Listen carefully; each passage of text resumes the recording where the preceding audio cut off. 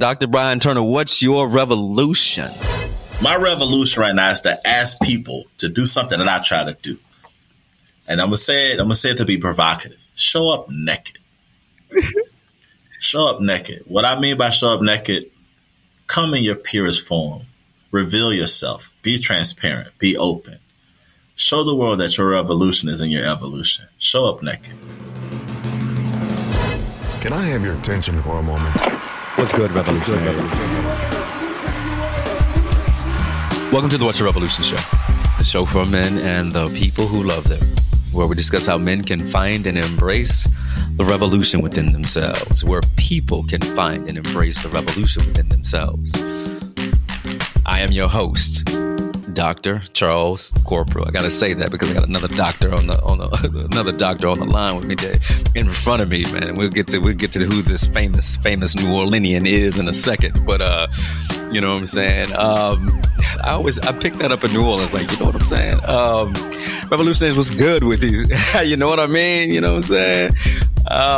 What's good with you, revolutionaries? We are doing our thing and we are moving along. And I always got to say, I know y'all are tired of hearing me say, but I got to spend some time. You know where I got to spend some time, right? I got to spend some time in my beloved New Orleans a couple weeks ago. And, you know, it is nothing like New Orleans, right? New Orleans in the fall. And you live like literally you will, you know, they talk about, you know, Dr. Turner. I just gave it away. Dr. Brian Turner, Associate Professor of Psychology, Chair of the Psychology Department at the beloved Xavier University in New Orleans, joins me today.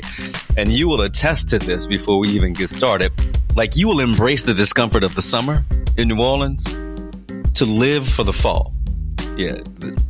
Yeah, that time between, yeah.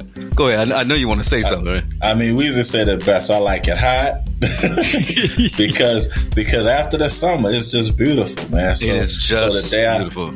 I get to wear a nice little sweater today. Yeah, the sun is out, you know. Yeah.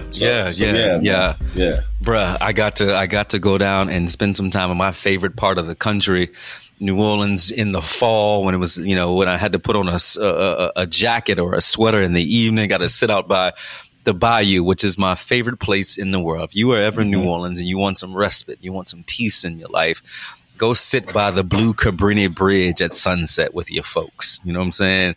Bring a little libation, as we talk about in New Orleans. Yes, you know what I'm saying? Yeah. Sit around with your friends and pontificate, right? I'm trying to use all these big words because that's what they say. You know, Dr. Turner, they say that I intimidate big folks because I use all these big words. But, well, you know, I'm going to just keep intimidating. You know, that's what we do. So you can pontificate about what's going on in the world, as well as that you can revel with your folks. Shout out to the good men of Omega Psi Phi, Row 5 chapter of Omega Psi Phi for taking care of a brother while I was home. Shout out to my good friend Ashley Page for making sure that a brother could, you know, enjoy a peaceful time after the transition of my father. Shout out to my Saints who actually won that Sunday. They beat the Seahawks, and it was a wonderful game to go to and to see New Orleans coming back, right? You know, it's a troubled city, but I always implore my people, revolutionaries, go down and support those good people in New Orleans. They need you. They need your money. They need your money. They need everything. But you will have one of the best times in the world if you go to New Orleans. It's one of those cities. It's like Mexico City. It's like Istanbul. It's like Chiang Mai in Thailand. It's New Orleans. So make sure that you're going down and supporting those people. You know, I talk about this, Dr. Turner, and we'll jump in. I talk about this because New Orleans is community to me. New Orleans is my people, right? You know, it's funny when I fly in and I drop in and I say, this is where I'm going to be, right? A cadre of folks will say, okay, where are you going to be? We're trying to come find you, right? We're trying to be with you. We're trying to break some bread with you. We're trying to have a libation with you. We're trying to laugh with you. We're trying to do something with you, right? And New Orleans is home. And for many of our brothers around the country, they don't know what home is, right? Mm-hmm. I don't know what home looks like, even though they might be in places, they might be sitting in places with their families. They might be sitting in places where they think they have friends. They might be sitting, but they are still not home. And I'm going to juxtapose this with home being a place where you can settle and be at peace and feel like as I talk about this, feel like there is warm water around you. I love saying that analogy, Dr. Turner, because both of us know we jump into a warm bath every day, a warm shower, right? It provides comfort, right? You know, the discomfort of the cold shower, right? But that warm water allows us to ease tension, right? You know, the tension of the day, right? The tension of the life, the tension of something. Jumping into a warm bath or a warm shower allows us to ease. But many of our brothers are struggling with finding warm water, finding a home. And I began to think about, right, why can't we find home, right? Why can't we find relationships, whether they be heterosexual or same-sex or same-gender loving or whatever? Why can't we find the relationships that fill us up, right? Yeah. Particularly as we age as men. And Dr. Turner was actually one of my first guests, right? He doesn't probably remember 5 years ago, almost 6 years ago now, we started this show, What's Your Revolution? And Dr. Brian Turner was one of my first guests. And so I was like, who do I want to have this conversation? And, you know, you can Google Dr. Brian Turner. He's one of the most prolific thought leaders in psychology in New Orleans, right? I remember referring folks to Dr. Turner because how good of a psychologist he is. So welcome back, my dear friend, as we say, and my dear brother, Dr. Brian Turner. How are you? How are you? How are you? Man, it is good to be with you, brother. And the reality is you bring up that time about 6 years ago is that this is a unique part of New Orleans because I believe What's Your Revolution was birthed in New Orleans. And I remember you also being on WBOK with your co-host and your counterpart and Miss Rachel Graham.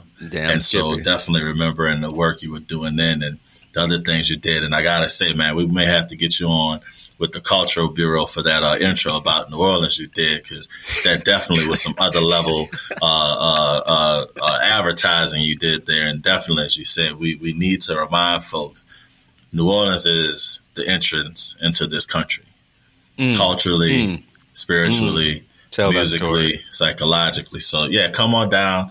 We got something for you, whether it be what you want, either what you want to drink, man. So, bro, it's good to be back with you, man. And definitely, I've been trying to keep my revolutionaries up and trying to bring more folks into the fold of understanding the work you do and what we collectively employ ourselves and import ourselves to be in our communities. And so I'm good, man. Blair, my daughter, is also a kind of anniversary of this show, as she came about right after the show. And so her birth always reminds me of the need to be revolutionary, that there's a little girl that's going to grow up into a woman, and I have to continuously pound the ground and pound the pavement to make sure this world is going to be open to her, because she's going to be a terror. I'm raising her to be a terror. So she's going to be, the world better be prepared for her. And as you said, man, the kind of thought around world brothers in this space.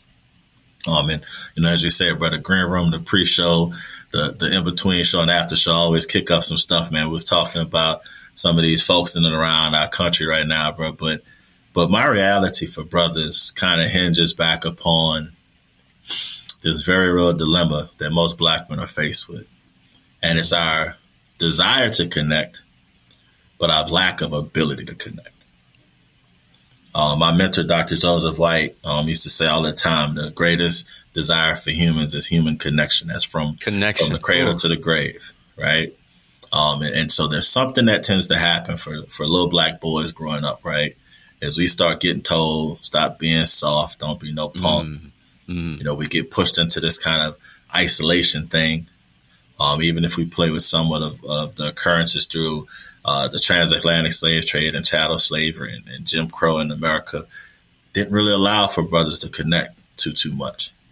We became adversaries, unfortunately. Yeah.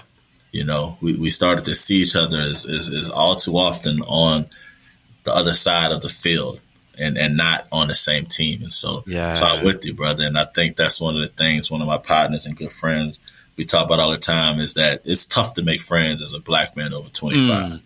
Man, I want to jump on that real quick, brother, because I think it's important, right? I want to jump on this point about adversarial, and just to tell a quick story. You know, I'm moving in different spaces. You know, I work for a venture capital firm at Camelback Ventures that I talk at length about here on the show. you know, and it allowed me to meet some brothers who are doing amazing things, or who are supporting founders who look like us, right? And I remember last week when this show aired, I was in DC for Black Enterprises, Black Men Excel conference, and I'm sitting in a room of very high dollar Black men, right? I ain't gonna tell their network, but they're high dollar. They are movers and shakers, right, all across the country. They are buying and building hotels. They are restaurateurs. They are real estate moguls, all the thing. And they invited me to come sit in a room with them, right? And I realized, right, that I'm in the room with these people, but I had in the back of my mind, why should I trust you? You know what I'm saying? In the back of my mind, you invited me to the room, right? You invited me. Yeah. But why in this mind? Why do I have this mindset that I don't know? Like, you want me to invest, why should I trust you? And I was like, where? And I've been asking myself, where does that come from, bro? Can you help me? Can you help me understand? Because you said something that really sparked. Like, we have this adversarial mindset toward each other. Yeah. Right. Yeah. Like, how? I understand this, but how do we keep that going? What perpetuates that adversary mindset that I might have? Man, it's to me, it's simple, but it's complex. It's the fact that we get pitted against each other at every opportunity, and we're not made to see each other as of value. You know, and we've probably heard many people saying, and you know, the reason why it's so easy for young brothers to pull a trigger and look at each other because they don't value themselves, right? And so I think you and I and many of our contemporaries who have done some of this work, like when we realize that we still feel that way, it harkens us back to a time where, as we were climbing these mountains and pushing through, there wasn't a lot of space where other brothers were with us. You're right.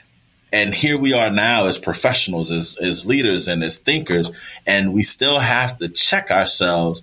But it means we're really checking others because, see, you know how we say in New Orleans, the last thing somebody in New Orleans wants you to do is play them. And the last thing, they don't want to feel like they're getting played. Yeah, exactly.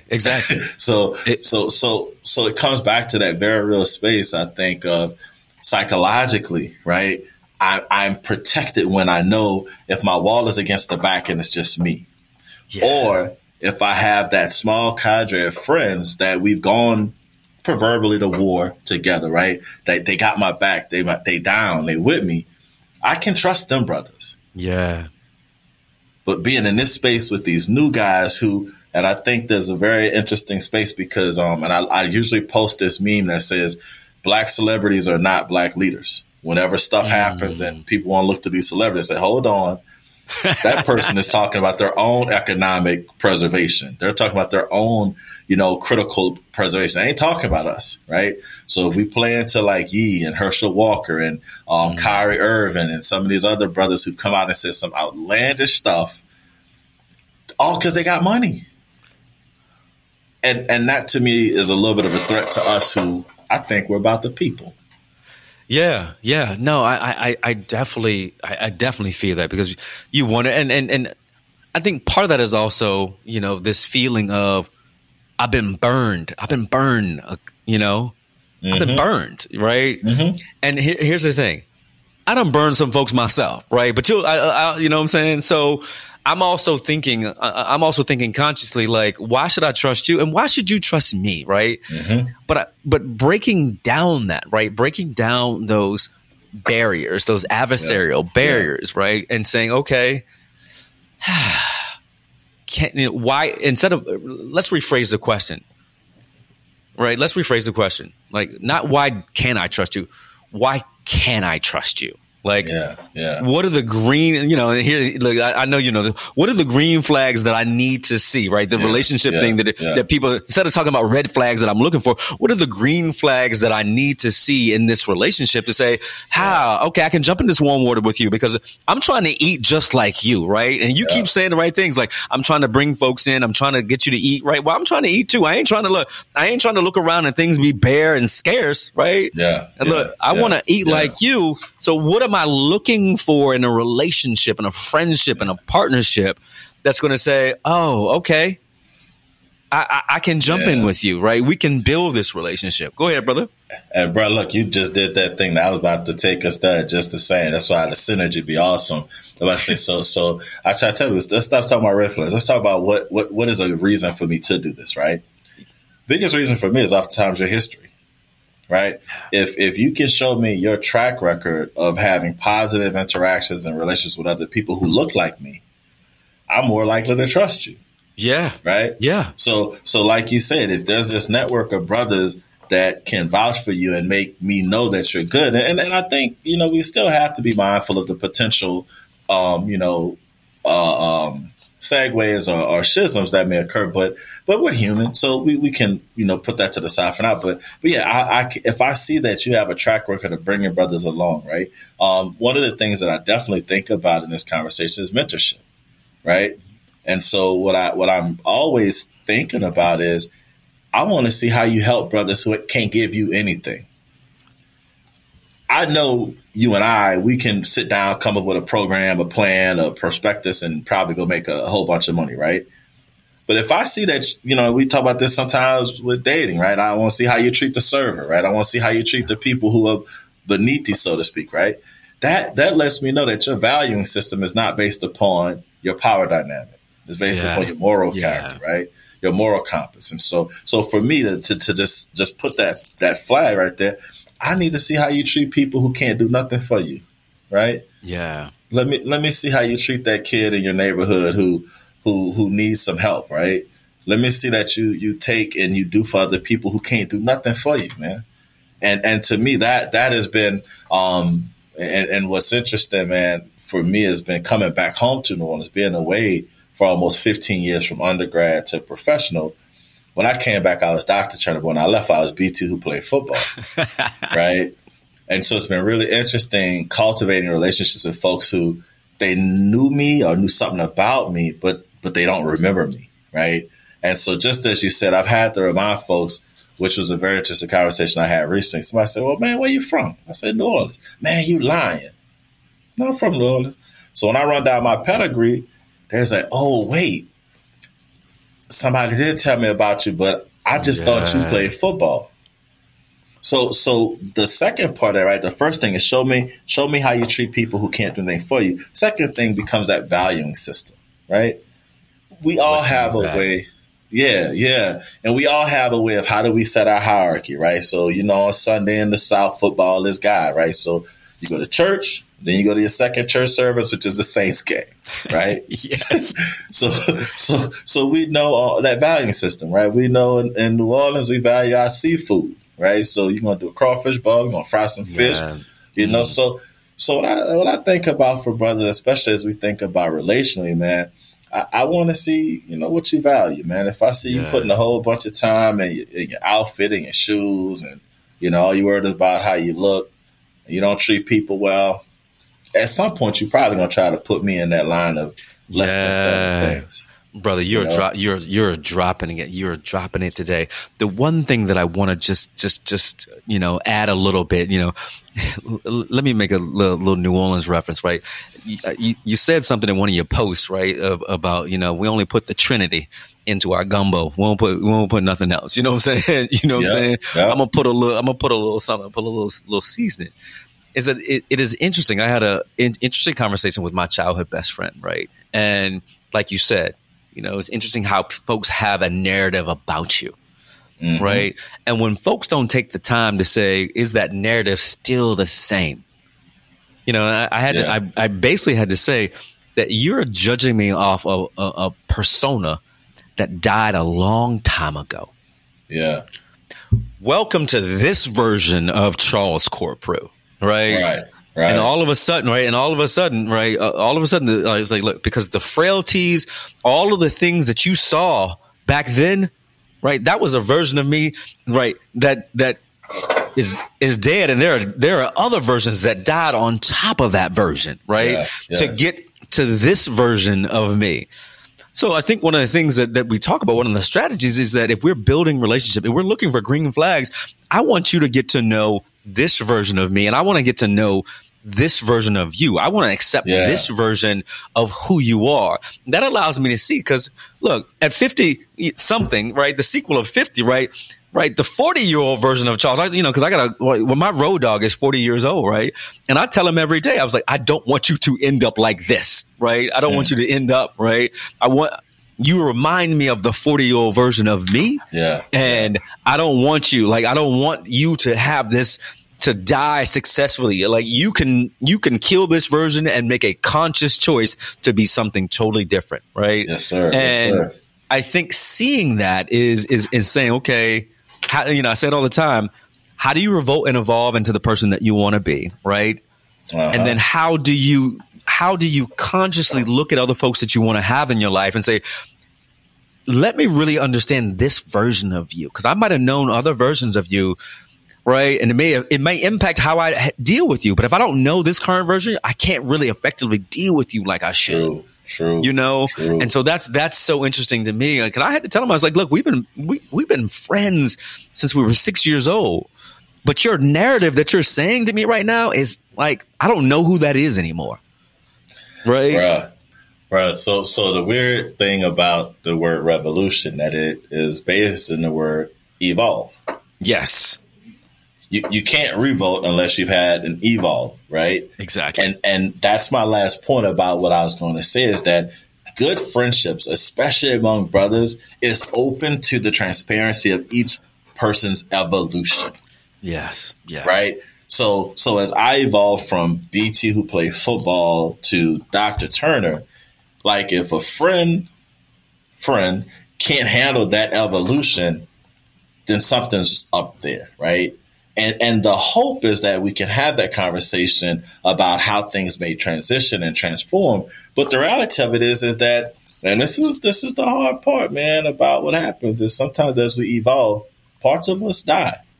And that could be relationships, that could be experiences, that could be ourselves, right? We have to put some of these things away. And so I was thinking about that ideal of evolution and revolution, is that it's the idea that we constantly are moving, bro. Like the ideal of being stagnant, that means you're dead. Stagnation means death. Right? Yes. And so critically, as you pointed out, if I'm constantly evolving to a better version of myself, but the individuals around me who I'm supposed to have relationships with are stagnant, that's not going to jive. It doesn't. Yeah. And I think that is probably the greatest fear. And you brought up something that made me think about it. I'm going to shout him out. My partner, Jeff, Jeff Benjamin, Dr. Jeff Benjamin. You made me think. So I'm not going to cry because I want to laugh about this, right? All right. But he's probably he's probably made me very proud as a brother. Jeff, in his early relationships with women, me and the partners over in Florida used to laugh, used to hide them, used to lie for him and all that stuff. But when Jeff moved to New Orleans, I told him something. I said, Jeff, man, I got to be honest with you, bro. I said, New Orleans is my hometown. I said, I need you to come here, and in your dealings with women, do not lie. I was like, I don't care how raw you have to be. You better give it to whoever it is you're dating, raw and gritty. If you want 3-4 women, you better tell them, blah, blah, blah, blah, blah, right? So I ran it down. So I'm very proud to say Jeff is the father of Jace. He's married to Brooks Benjamin. And his love of being a husband, a father, a friend, is probably one of the things that makes our relationship strong, because what you said, Brother Charles, is that I had to tell him, don't do what I did. Yeah. Don't make the mistakes I made. Let me tell you about how if you pause for a second and ascertain what's really going on, you'll make a better decision than I did. Not that I made not that you made a bad one, but I need you to make a better decision than what I did. Right? Yeah. And I think our relationship is predicated upon him being able to do that and say, hey, B, this is what's going on, what you think. And me saying, well, look, bro, I love you. I'm not going to let you make a bad decision. So I'm going to force you to make a better decision. And you reminded me of that because he never saw me as BT that played football. So when he's in New Orleans now and I run into people from my past, he's like, dang, dog, you must have been real nice with it. And I'm like, yeah. but that person died, right? That person died. That person no longer really exists, man. And so I think that last part about that evolution, and I think that's why, as we think about this, the people that we ultimately have the closer relationship, the ones who actually cherish and cheer on our evolution. Yeah. They want us to evolve. They want us to grow. They want us to do better. And I think that's the other critical part about when you say going into that room. We want to make sure in that room, these brothers really want me to move ahead, because I can't get played. Right? Yeah, I can't get played. Look, I can't be. Look, I can't get played. You know what I'm saying? I cannot get played. Like this. Look, I work too hard. Right? Look. Yeah. Everybody's like, money is energy, dog. Look. I work too hard to stack this cake, to stack this paper, to put these stacks right. Like too hard. Like, look, I tell folks, right? You know, and I'm not saying I got a whole lot of money. I don't, but I got more money in my bank than my parents did. Right? Yeah. When they were this age. And I work hard. Look, I work hard. My parents got more money, than they've ever had, because we worked hard as a family. And I'm not saying, look, don't try to come rob me, because we ain't got a whole lot. You know what I'm saying? But what I'm saying is, I want to eat just like everybody. I want to learn. You know what I'm saying? I want to learn how you made this stack, right? You made this stack bigger than mine, right? Yeah.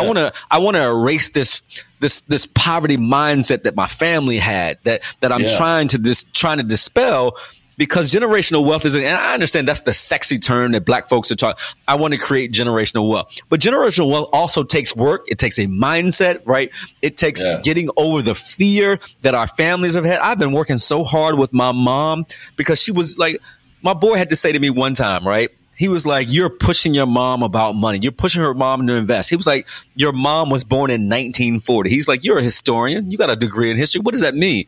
She was born in the Great Depression. Yeah. So every dollar, they would squeeze every dollar, right, was $1 million. Yeah. And you tried to squeeze everything out of that $1 and to hold on to it for as long as you can. And that's exactly what my mother is trying to do. As I'm trying to say, Mom, we need to invest. We need to grow this stack. Nope. I'm going to hold up. I'm going to put this in this little safe money market account. And, let it not do anything. But I know. Right, exactly. But guess what I can do? I can look into that account. I can see how much money is there, that it is not risky. And at 82 years old, I ain't got to worry about whether the market is up, down, sideways, or anything. That money going to sit right there. And I'm like, okay. And I could go get it. If I need it, I can go get it. And so that's that interesting thing, and learning that. So look, bruh, it is so many things when we it's always like that. I have a plan for the conversation, then you get with really, really smart folks, right? And you start moving things, just the pieces move a little bit. But I want to move this conversation a little bit, because relationships, whether they are same-sex relationships, when I'm talking about friendships, male friendships, right? Or male, heterosexual relationships, or same-gender loving relationships, they have issues, right? And when we talked about this, right, when I called you, I was like, I got some stuff I'm going through, right? And I got other brothers who are talking to me, because they're like, I'm having problems in my relationships, in my romantic relationships, right? Mm-hmm. And I need to know how to overcome them. I need to know how to fix them. And my conversation with them is like, okay, well, have you done the work to really understand what happened to you in your childhood and how you show up? And we often think like, I'm good. I'm a grown man. I'm 50. I'm 40. I'm all these things. But guess what? And Dr. Turner will explain that there's still a child version of ourselves in there, right? Right? The core of you is that child version who learned how to love or not learn, who was attached or who was unattached, who was abused, who was not abused, who was loved or unloved. All the things, that version of you is right there inside of you. And guess what? It is the catalyst for how you show up in a relationship. And so my simple question is, right, for you, this blustering psychologist who treats, when I say treats, who counsels folks. One, how does trauma show up in relationships and romantic relationships? And then we'll get to the second question. What do we do to overcome it? Gotcha. So I like to use the example of the great oak, right? And especially in New Orleans, the Great Oaks Line, St. Charles Avenue, Audubon Park, and many of our thoroughfares, and they're huge. They're old, right? These things have seen all kind of hurricanes and storms and heat and wind and weather. And so they all started out as a seed. Mm. A little bitty seed, a little small seed, some tiny. And they grow. And if you ever cut open a tree, those rings will tell you the story of every trauma they've experienced. Mm-hmm. I ain't saying we got to cut each other open, but that's in effect what happens with trauma, right? We can't see necessarily the trauma that we've endured because we've continued to evolve. We've continued to grow. But if you look back, you'll see that little nick, you'll see that little hit, you'll see that little chink. And unfortunately, and I'm going to reference the illustrious theorist, i.e. Torrance Hatch, a.k.a. Lil Boosie. He said recently, social media done fucked us all up. Yes. Social media have us all acting like some hoes because we don't think about all the real things that's going on around us because we're so caught up in what we want to put out there as a persona, as an image of perfection. So the first thing I would say about anybody, and I have a client who I really relish and I really adore him for the work he's been doing for over a year now in dealing with this, and the fact that we have to recognize the trauma, not because I want you to go back and relive it, but because we have to know what impact it's having on you right now. Yeah, exactly. You can't sit here and say, "Oh, that don't bother me anymore," but you can't make connections with somebody. You can't say that is an issue when you don't know how to talk about what you want. So the first thing, and I love the conversation. I love the question.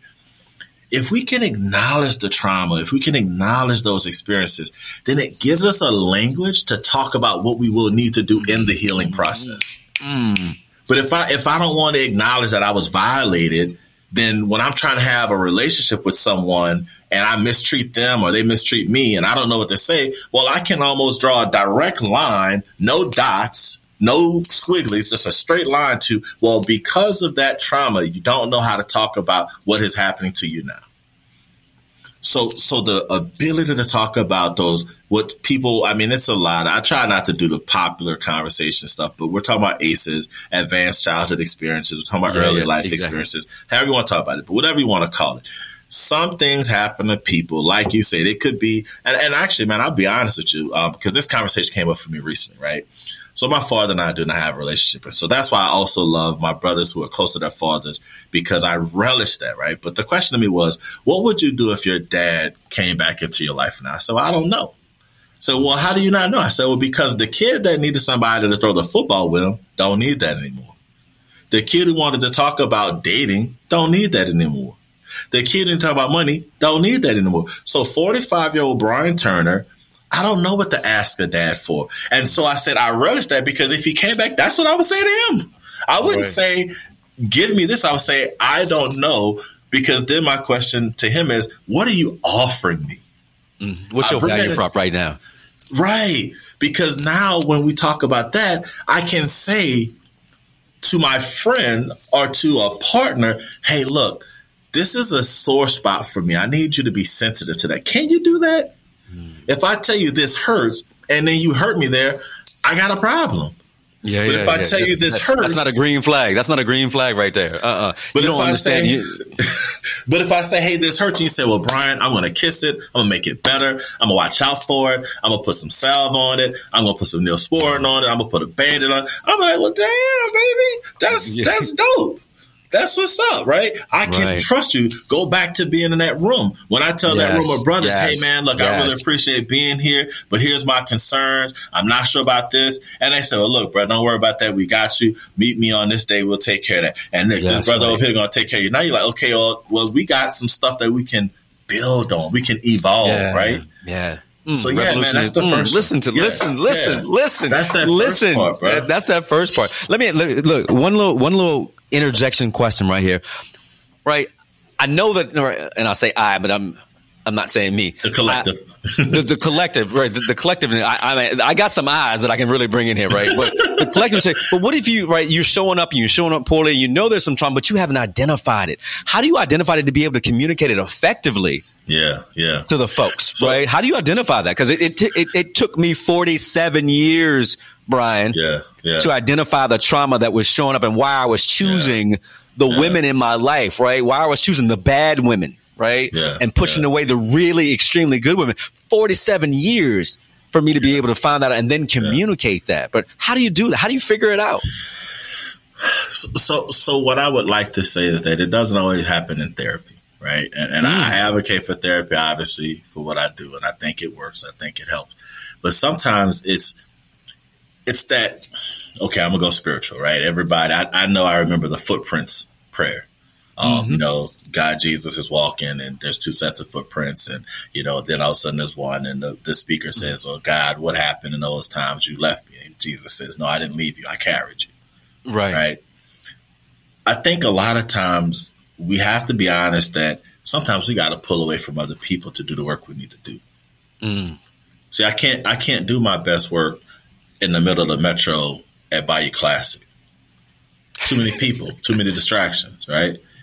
Sometimes I need to be in my living room with a little light music, a little snack, and I need to sit there and I need to take myself through this process of who am I? What am I? I have to ask those introspective questions to myself, right? And so my point would be is that if you're not getting what you want, it's time to ask yourself, what can I do differently, right? People are natural scientists for the most part, and we want to find answers, especially when things don't feel good.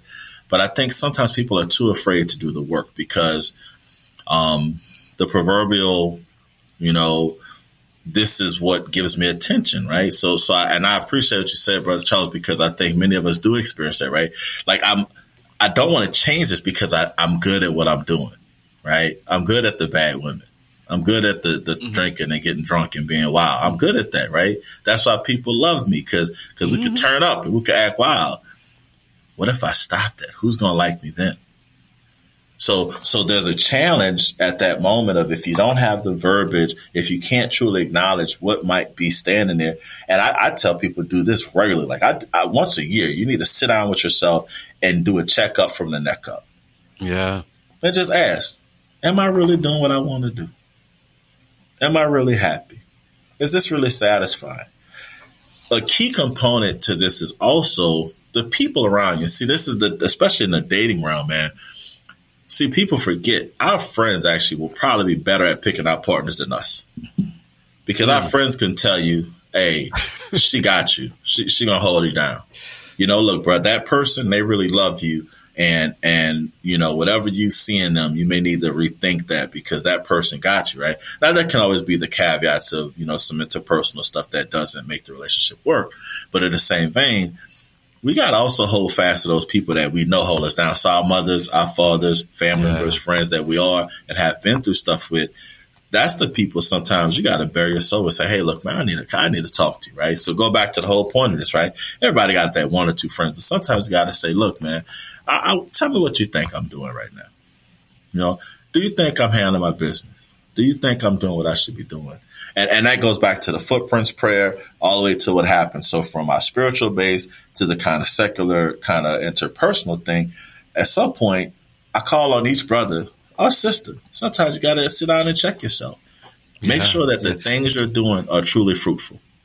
Yeah. I think about that personal 360 that you talk about, like pulling your personal board of advisors and saying, you know what, how am I showing up? And, you know, and if the challenges, and the challenges have been for me, romantic relationships, you know, and making sure that they know this version of me, you know what I'm saying? Because they should know this version of you. Is like, am I doing the right thing? Right. And I think that if more often than folks are saying, well, no, you're not doing the right thing. I'm seeing you. I'm seeing an older version of you show up. You know, I'm seeing the bad boy that you used to love to be. I'm seeing, as I used to call him, Corpru. Right. I used to love.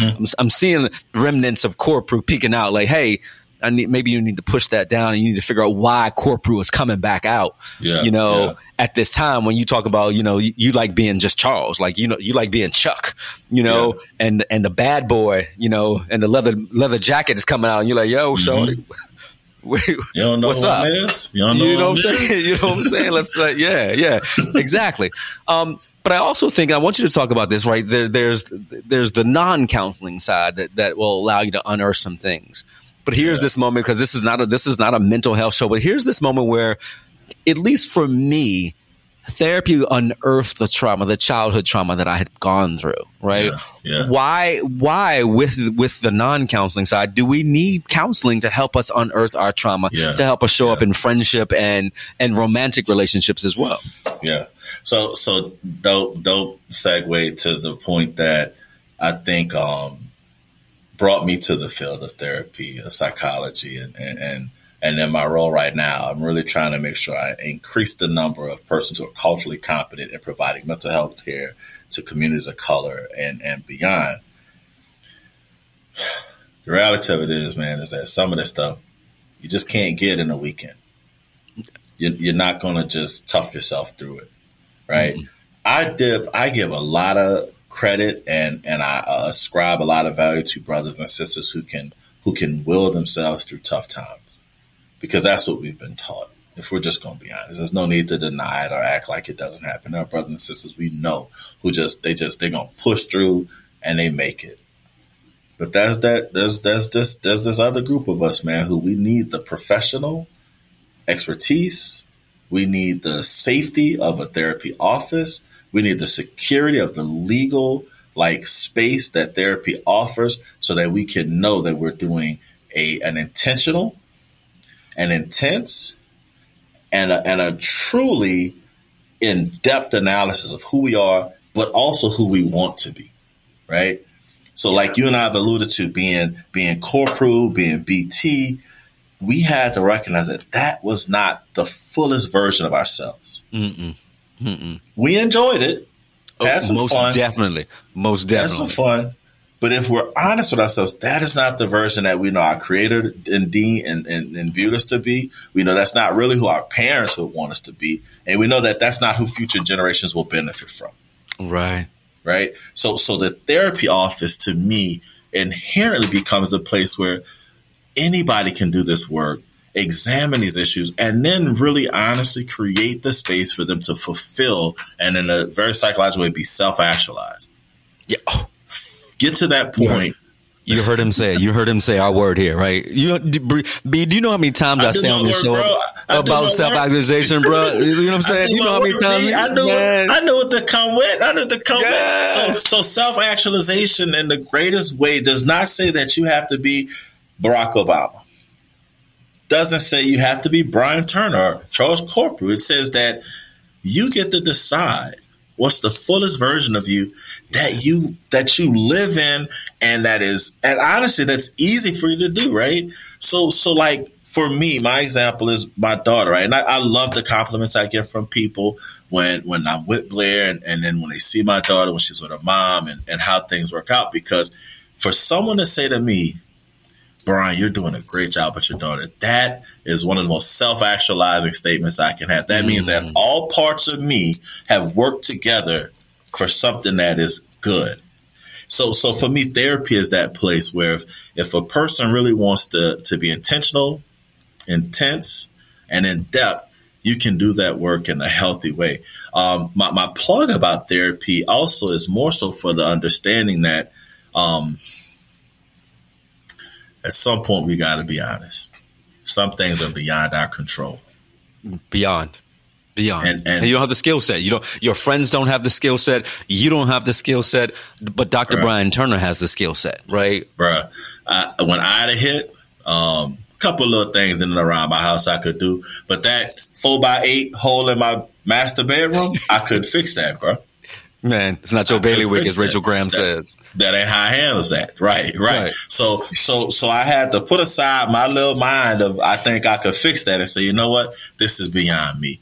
And I offer brothers to think about that. And that crazy part about therapy, because when we talk about relationships, and one of the first things I tell my clients when I work with them is, My main goal for therapy is to improve your relationships with yourself, your family, your friends, and the community and society that you live within. Because you are part of a larger community. Now, you may not have 5,000 Facebook friends, but you may have 5. You may have 50. You may have 500. But those people are going to count on you. My joke, brother, is that my brothers like to tell people that I love being right. Right? Oh, man, look, that boy, he got to be right. He got to be right. If he ain't right, it's a fight. So I had to tell him all the time, I said, let's be honest about why I have to be right. I said, because I love y'all. I said, and if you call me at 1 a.m. and you ask me a question, I'm afraid to be wrong for you. Because of this community, I don't want to be the weak link. And that's my appeal to brothers today, why therapy and this work we're talking about and this path that we're on is so important. People will depend on you. So instead of being unhealthy and trying to kill yourself and John Henry yourself into success, make it easy. Make it easy. Sit down and do the work. Allow yourself to stop. Don't spread yourself thin. Be that cup that runneth over. Be that wellspring of life for other people to draw from.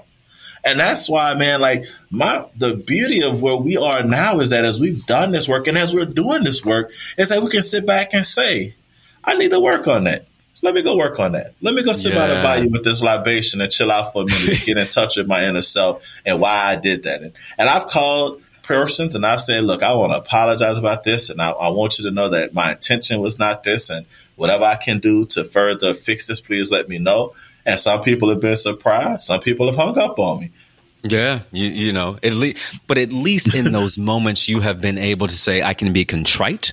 I've done the self work, right? And I'm self aware to know that I have agreed you. I've done something against you that this version of me feels is wrong, right? And then I want to make sure that you know that I'm sorry for this behavior, right? I'm sorry. One of the things that you said, you know, these core themes of the show keep coming up, right? And one of the things about therapy and a good therapist is that when you're revolutionary about your life, right, you revolted and evolved, right? You revolted and said, I want to evolve into something else, right? I'm evolving, and the revolt is jarring. Like, okay, boom, I got to do something really, really strong to move into this next evolution of my life, right? Therapy and a therapist like yourself are the midwife that we need to move into that space, because you can't, right? I can't will all of this. I couldn't bring this trauma out, right? I couldn't really understand. I'm like, damn, why is it the same? All right, the same version of the same woman. They just got different names, right? They just got different names, but they're all the same avatar, and they all treat me the same way. Right. And then when I get a good woman, I treat them the same way. Right. Someone, right. My therapist, right. I talk about it all the time. My therapist had to pull that. My therapist was my midwife. Right. He said, OK, let's talk about this childhood. Let's talk about something that we've never talked about this. And we started talking about one of my parents. Right. One of the parent that I was revered. Right. Oh, no, we don't talk about that parent like that. Yeah. You know what I'm saying? And all of a sudden, this conversation is like, wait, really? No, like what? No. Oh, yeah. Okay, like okay.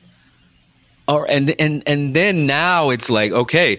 So as I said in one of my conversations, when I see the behavior, I can realize this is a pattern, and I need to fail fast in this because I know what's going to happen, because right, you're the same version, right? You just got a different name, so I got to go because I see it. I got to go. And thank you for midwifing that out of me, so I can fail fast. And now it is right. And overcoming this trauma, because we're gonna give some strategies, is that how do I accept what is countervailing to what I've done before? Yeah. You know what I'm saying? Now it's like I need to get out what I thought it was warm water was actually cold water, and jump into the next version of the warm water. and say, okay, I'm okay. This is okay. I can, okay. But that's the hardest part, B. So I'm going to ask the question now that we started this conversation, right? We've unearthed the trauma. We've unearthed the trauma. How do we, or what are some of the strategies that we use that we can show up better in our romantic relationships? First thing, and this is, I'm a dovetail back to therapy, and I tell people that therapy for me is, number one, a consciousness raising awareness experience. So I know better, so now I can do better, right? Mm-hmm. So one of the first things I would encourage brothers to do as they think about this, right, just as they watch this show, as they hear us now talking, just become aware. Become conscious. Raise your level of consciousness. Raise your conscious awareness about the things that can trigger you, things that can hurt, things that can anger you, right? Take stock in when those things happen, how they happen, because that's going to be where you come back to your revolutionary moment, right? Yeah. Is that if you can say, just like you said, brother, when that was being birthed, right? That's when you can say, oh, that's it. Because now you'll remember that smell. You remember that taste. You remember that feeling. You remember those sounds. You'll have that intuitive nature now when you experience it. Say, okay, this is that space that doesn't bode well for me, right? So that's the first thing that happened. The second thing, therapy is what we call a corrective emotional experience. Mm. So when we walk into the therapeutic space, the therapist, the clinician, is most often trying to recreate the experiences you've had that did not go well. Not because we want you to hurt or be pain, but because we need to understand where did that level of consciousness become counterintuitive now, right? Instead of being intuitive, you now turn that awareness off, and now you're willing to do anything or everything because you're blocking it.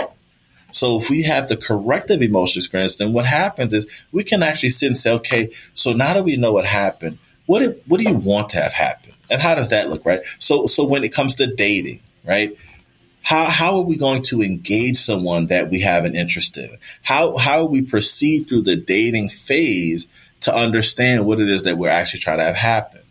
When we talk about friends, when we talk about peer, when we talk about same-gender peer, right? And we didn't even dovetail into this, but we could talk about the homoeroticism of black male love and how too many brothers are afraid to love another brother because of the potential thought that I'm gay. But in reality, the greatest expression of love that you can have is for your brother. Yes. And the ability to say, I love you. Yes. Because at the end of the day, and I think we joke about this in a lot of spaces, but if a brother called and asked you to help him move, you're a friend. if a brother asks you to move a couch with him, and Chris Rock has a great bit about this, right? He says, if in life people move more couches together, we will see some change. You ever seen somebody try to move a couch by themselves? Yeah, Chris Powell. I know you listening. Yeah, Chris Powell. That's my frat brother. Heaviest couch ever in life, moving down the steps, right? Call me on a humbug on a Saturday. Hey, dog, I need you to come move 2 pieces of furniture. There was it was like 18 bodies. 18 bodies in that couch, right. Man. Yeah. Right. Go ahead, brother. And so you think about it, right? Brothers can't move couches by themselves. No. So it requires us to work in tandem with another individual. And so in life, we have to find more couches to move together. Yeah. Tell the story. I love that. You got to. Because, and I'm one, I actually can move a couch by myself, and Jeff and some other people called me stupid, but I was like, get out the way, y'all taking too long. But it hurts.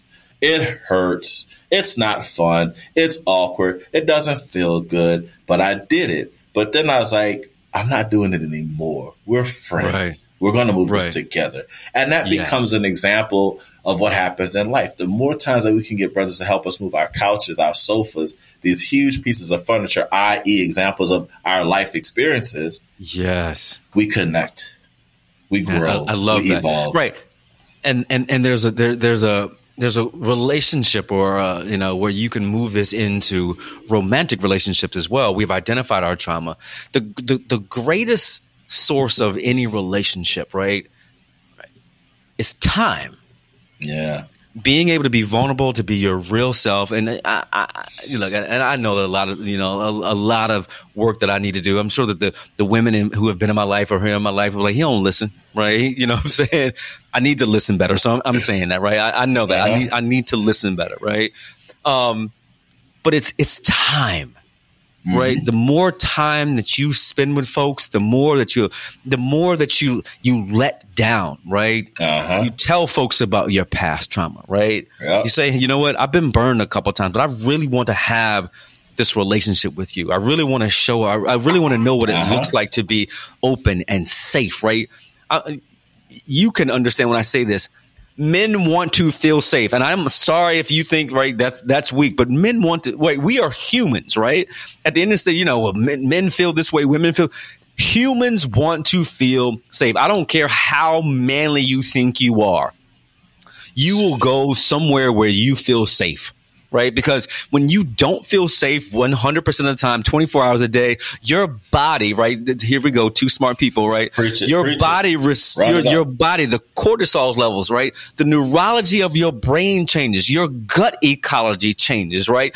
Your synaptic responses change where you're in survival mode all the time. So guess what humans do? Our ancestors found places to burn fires and be with children and be with families. Right. I don't care if you're a hunter. Right. You found spaces to feel safe. So if that is a problem for you, you don't want to. I don't need to feel safe. I promise you, you find spaces to feel safe. Right. And so that's what has to happen. Time with folks that you trust, time with folks that you love. That provides safety. Right. And here I'm saying I haven't provided a safe space for everybody that loved me. I can say that out loud. You know what I'm saying? I just haven't. The reality of what you just said is so striking, right?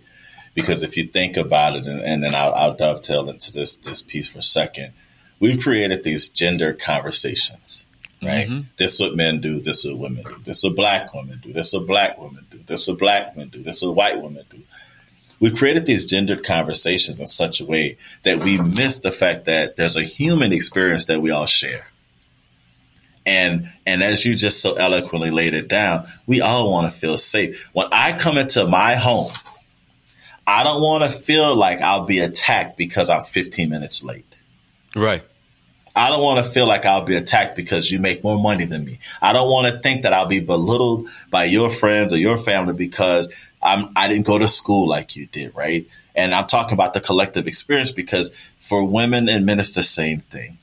There's this broad, expansive middle ground, right? And if you think about statistical analysis, we talk about the 3 standard deviations above, and that's our 0.001, right?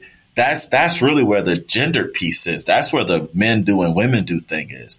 But the 99.99% of us is in the human. Women want to feel safe. Men want to feel safe. The question oftentimes is, and this is going back to your thought about how do we make this happen. So we got to have these conversations early on. Yeah. Like I got to tell you where it hurts. I got to tell you what I like, and I'll say this to be funny because oftentimes my students in an appropriate way say I talk about sex in class, right? I say, well, I talk about sex because y'all get it, right? If I was to talk about some random other topic, y'all be like, what are you talking about, Dr. Turner? What does that mean? But here's the point. When it comes down to intimacy, if I tell you I like X and you do X, I can only assume you want me to feel good. Right. But if I tell you X and you do Y and you do Z and I keep saying, no, I like X, after a while I'm going to start to think maybe you don't want me to feel good. Yeah. Right? Yes. Yes. This is so all you're not too common. Many options. And then, and see, the reason why I say these are these gender conversations, because see, we've heard women say for so long, men don't listen to what I want or what I like. And I'm like, but did you tell him or did you assume he's just supposed to know? Right. And at our stages of life, we have new. It has become so nuanced, right. You know what I'm saying? It's been put in the blender so many times. Like, this is what I like, right? Yeah. Now, I'm willing to try something new. I'll tell you, but but here's the thing: I still need to feel safe first, right? So once again, right? Regardless of gender, if you make me feel safe, if you make me feel like you have my best interest, if you make me feel like, and I like to say this word, affirmed. Yeah. If you affirm me, if you affirm me, if you affirm me, I ain't got to question you and your motives. Yeah. I ain't got to second guess why we here. So yeah, I could do some stuff that I might not have done before. Yeah, I could show you some things that I really have always wanted to do with the person I love because you affirm me. You give me licensure to be my most authentic and intentional self. Those are my 2 words, and I don't know how much time we got, but I have to say that. Go ahead. The 2 words I tell people you have to live with: authentic and intentional. You have to be 100% all the time, and you have to be all the time 100%. If you can't do that, you got to ask yourself, why am I here? Right. What? Dropped it. The thought that I have in my head, everybody, is 300, the movie 300. And everything that you just said reminds me of the night before they go to battle, right? And I know you watched it, like you're a warrior. I know you watched 300, right?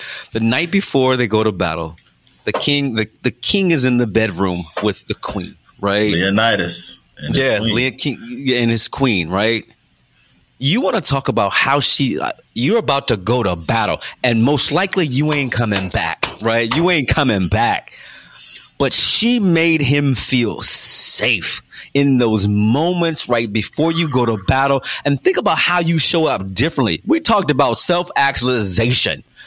Think about when a man feels safe, right? The most epic warrior movie that we've seen, right? And you see this tender, I said it right, tender moment between a man and a woman, a loving couple, right? Before they go off to battle, I'm going to make you feel safe, right? Yep. I'm your partner. All of your wounds, all of your troubles, lay them down right now. Because this is the safest place that you can be, and I'm going to take it. That is a human experience, Dr. Turner. Yes. But to get there, right, and we begin to close out, but get there, we have to overcome the traumas that we've had, right? Yeah. Safety comes when we acknowledge our own trauma. Yeah. Right. When we work diligently to say, I'm going to show up differently. I'm going to invite different folks, because if I'm inviting toxic people into my life, I'm not safe. I've never felt safe, Dr. Turner, in my toxic relationships. No. Never. The people who were good to me never felt safe because of my toxic behavior. Yeah. Right. So what does it look like now at this stage for everybody to jump in the warm water together to self-actualize, brother? And that's a whole nother conversation. Look, when you all listen, revolutionaries, when you listen to this conversation, you're going to hear something, right? Because Dr. Turner, look, this is my dude, right? This is my dude. This is my dude. And when you think about this, right, whether it be same sex, same gender loving, male relationships, male-male relationships, male-female relationships, think about all the things, how you show up, how you affirm, how you are authentic. Right. I think about those key relationships that we have: time, right? Treasure, talent together. If we're going to be in rooms together, we need to say, this is what's going to make me feel safe. If we all going to eat together, right? Yeah. We need to feel safe. Dr. Turner, I cannot wait. For my revolutionaries to hear this. Look, this brother, as I said, he is the associate professor of psychology at Xavier. He is the chair of the Department of Psychology at Xavier University. And let me make sure I got it right. And he is the CEO of Moment of Truth Clinic and Consultation Services in our beloved New Orleans. Beloved New Orleans. Right? So if you're in New Orleans and you're looking for a wonderful, wonderful counselor who is going to move you in the right direction, I implore you, and many of my friends know, I have referred them, at least I'm hoping they call, to Dr. Brian Turner, right, to get the help and support you need to be able to show up in your fullest self, right? Yeah. For everybody else searching how to show up in their relationships, as we said, do the self-work, revolt and evolve into the person you want to be. Find your midwife, and in this case, it is a therapist, right, to help you unearth some of the trauma that you might not even know about to get better. So when your friends look at you, wait a minute, you're a different version of yourself. I need to acknowledge that. Yeah. I need to see that. I need to say, you know what? I see you. Salbona. I see you. Show up, folks. You know that I love you, and I'm wishing you all the best. I knew I was going to forget, but I'm going to ask you this question. Dr. Brian Turner, what's your revolution? Man, you made me change it, bro. So I'm about to go off the rail. My revolution right now is to ask people to do something that I try to do. And I'm gonna say it to be provocative. Show up naked. Show up naked. What I mean by show up naked, come in your purest form. Reveal yourself. Be transparent. Be open. Show the world that your revolution is in your evolution. Show up naked. Yeah, I love that. I love this show, y'all. I love doing this. And I want to thank my good friend, my dear brother, my dude, Dr. Brian Turner, for showing up naked on this show, like dropping it. That's how we do. It's October, making sure that you are fulfilling your revolution, right? And asking yourself, what does next year look like? Don't just let this quarter come back and say, yes, I'm going to fulfill my revolution. Start thinking about what happens the next year. What's the next revolution of your life, right? Do that. We'll talk to you soon, revolutionaries. Shout out to my line brother Seiko for all that he does to make this show everything. Shout out to my associate Sarah, who makes sure that we get good guests like Dr. Brian Turner and all the things, right? Thank you to all the listeners who say, you know what, we got you. We're listening, we're supporting, we're sharing, right? We're pushing your revolution. I love you. We'll talk to you soon. Revolution. They all started out as a seed. A little bitty seed, a little small seed, some tiny. And they grow. And if you ever cut open a tree, those rings will tell you the story of every trauma they've experienced. I've been burned, you know? I've been burned, right? And here's the thing. I done burned some folks myself. Revolution. You know, what are my friends doing? You know, what types of things are they engaged in? I mean, you know, and I even, you know, kind of interestingly enough, man, you know, I have a cousin who's gay, and he came on our show and talked about the kind of natural barriers between straight black men and gay black men. Yeah. And he kind of alluded to the fact that, you know,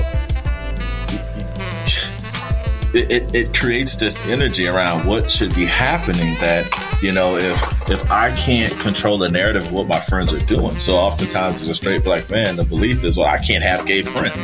Yeah. Oh, yeah. Right? Yeah. Because I'm gay all of a sudden, right? And, you know, so the same could be said. I mean, I think about, man, like, you know, I moved around, and I know you moved around a little bit. I think I can count 8 different cities at this time, right? Wow. And I was like, yeah, so like in one city, I could have been a pimp, right? Then another city, I could have been gay, right? I could have been a cross-dresser. Then another city, I could have been a drug dealer. And like when we come to these points of like intersection, like I think that's what drives a lot of the anxiety and angst amongst brothers about getting close. Like I got to know your history, man. I got to know who you are, you know? Yeah.